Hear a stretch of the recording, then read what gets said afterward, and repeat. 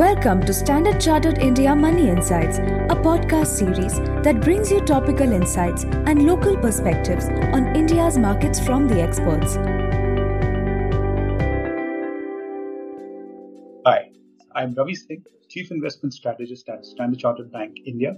Welcome to another edition of Views from the Street, bringing you market views and insights on how you should look at your investments from industry veterans and market experts. Today, we are joined by Mr. Harsha Upadhyay, Chief Investment Officer, Equities for Kotak Mutual Fund. Thank you, Harsha, for joining our podcast. It's my pleasure, Ravi. Let's get to the most pressing question that investors are facing today. Harsha, 2022 has been a volatile year. The first 7 months have seen significant volatility and some pockets of outperformance. How do you see this volatility playing along for the rest of 2022? Ravi, as you rightly mentioned, markets have been quite volatile for the past 3 quarters. It started towards the end of last calendar year and it has continued until now.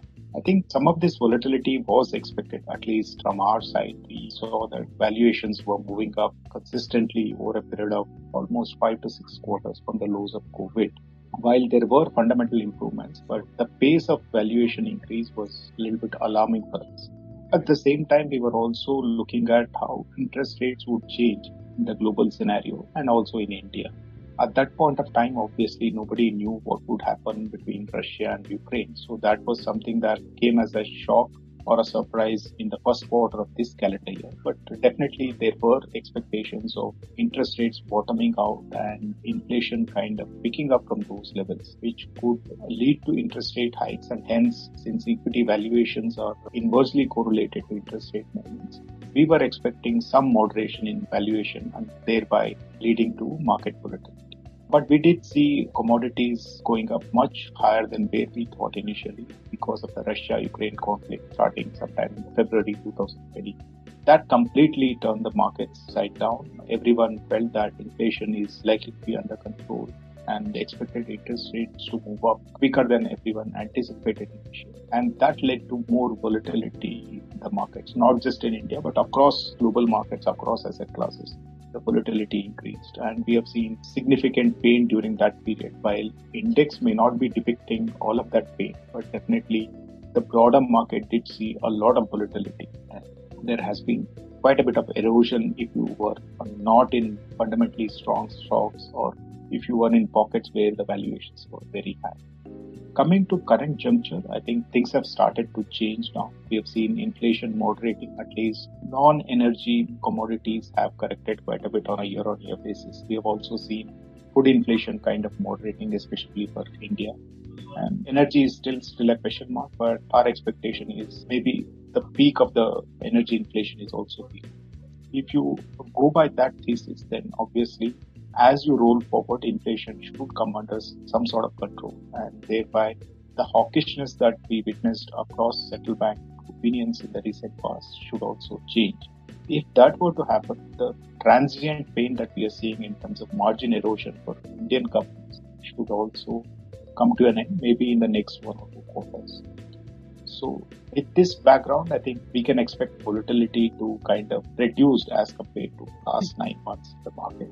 However, we need to continuously monitor how some of these energy-related commodities move, or whether there will be such a big decline in global growth rates that it will start affecting the overall demand and growth numbers. We need to keep those things in mind. But definitely, the panic that we were seeing in the recent past seemed to have abated.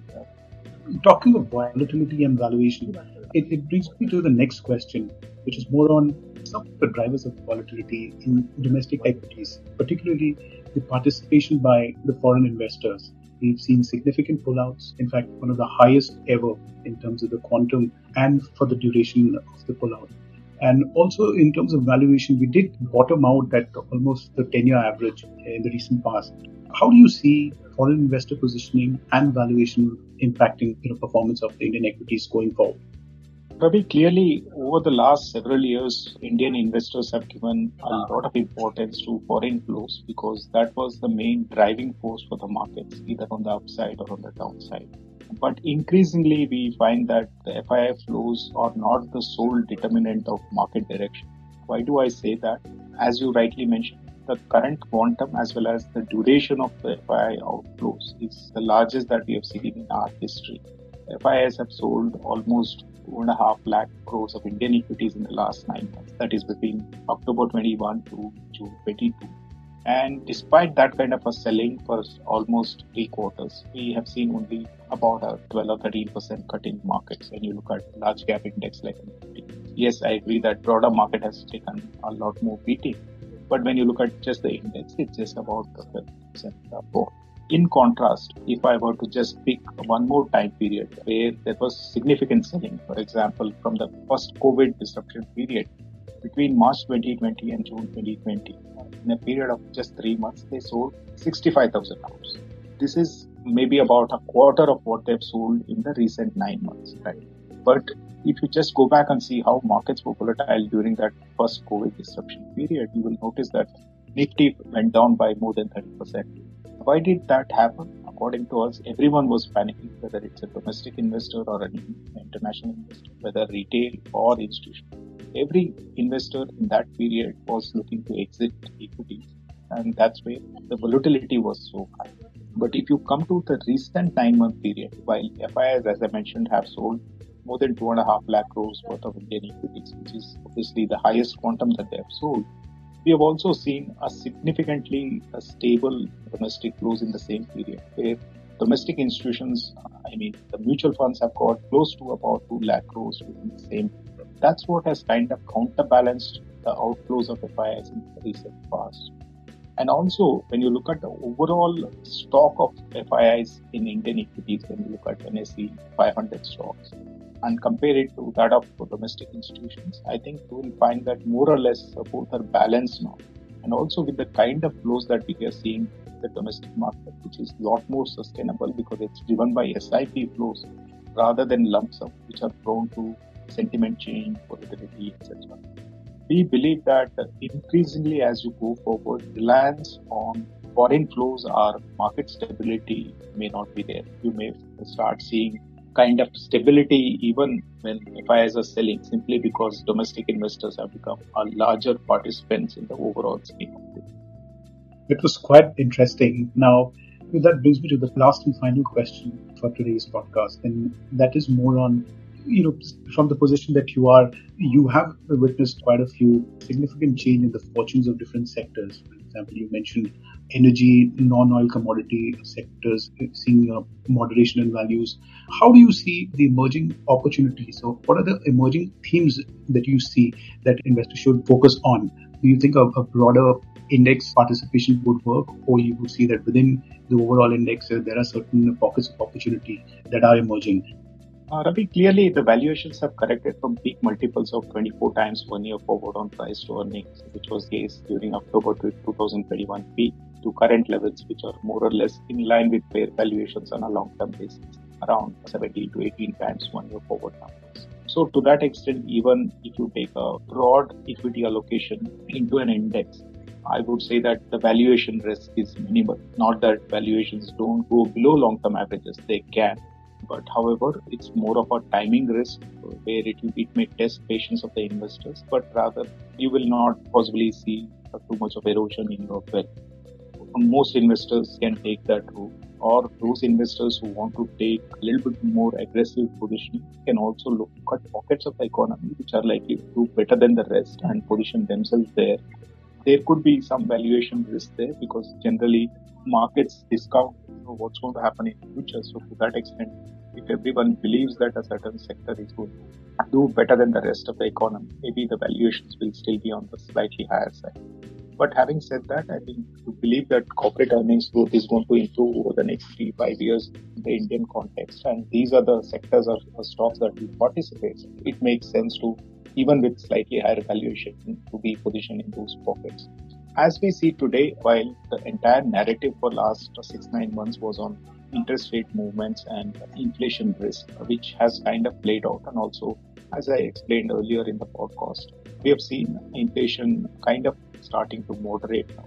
If that were to continue, and if we don't get any new shocks in terms of commodity price increases or disruptions, then I would say that margin pressure that you're seeing on most of the manufacturing companies would be only transient. And to that extent, this could be the good time to really start building some stocks in those segments. So clearly our focus has been to look at more of domestic businesses. While globe may take a while before it comes back to normal growth rates, India has always been outperforming global growth rates in terms of economic growth rates. And also in the current situation, our situation is much better because the negative real interest rates in Indian context is much lesser as compared to, let's say, US or Western fund. So to that extent, the requirement of increase in interest rates in India would be much lesser as compared to what the other nations would like. In that context, we believe that maybe this is the time to position in some of those segments which are likely to do better, both in terms of business as well as earnings growth whenever the economy starts to gain momentum once again. So we would rather focus on pockets within that domestic theme where valuations are in the favor of long-term investors. So banking and financials is definitely one of those pockets because this is one segment which has not really outperformed the market in the last 2 or 3 years. The valuations are not very rich as compared to their own history or to the market. And as we see credit growth improving, in fact, for the first time after several quarters, in the last quarter, we have seen credit growth going to double-digit levels in the Indian context. If that growth rate continues to gain momentum and if there are no further disruptions, then the asset quality issues which were of a concern in 2020 and early part of 21 will also not be there. As it is, things have improved quite a bit on the asset quality side. Valuations are reasonable for a long-term investment. So I think this is one pocket one could bet on. The other one is of investment cycle pickup, of course. In India, we have not seen capacity additions for last maybe 12, 13 years. Usually when we make a case for a better investment cycle going forward, people say that this has been the expectation for last several years. That has never happened, and why should it happen now?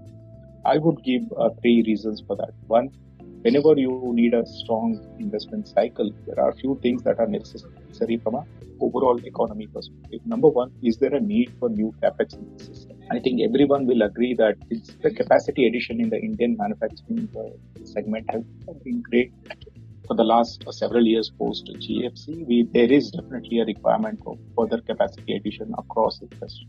And also the excess capacity that were there in many of these industry segments are also kind of getting used up. So definitely the first point is there is need for incremental capacity addition.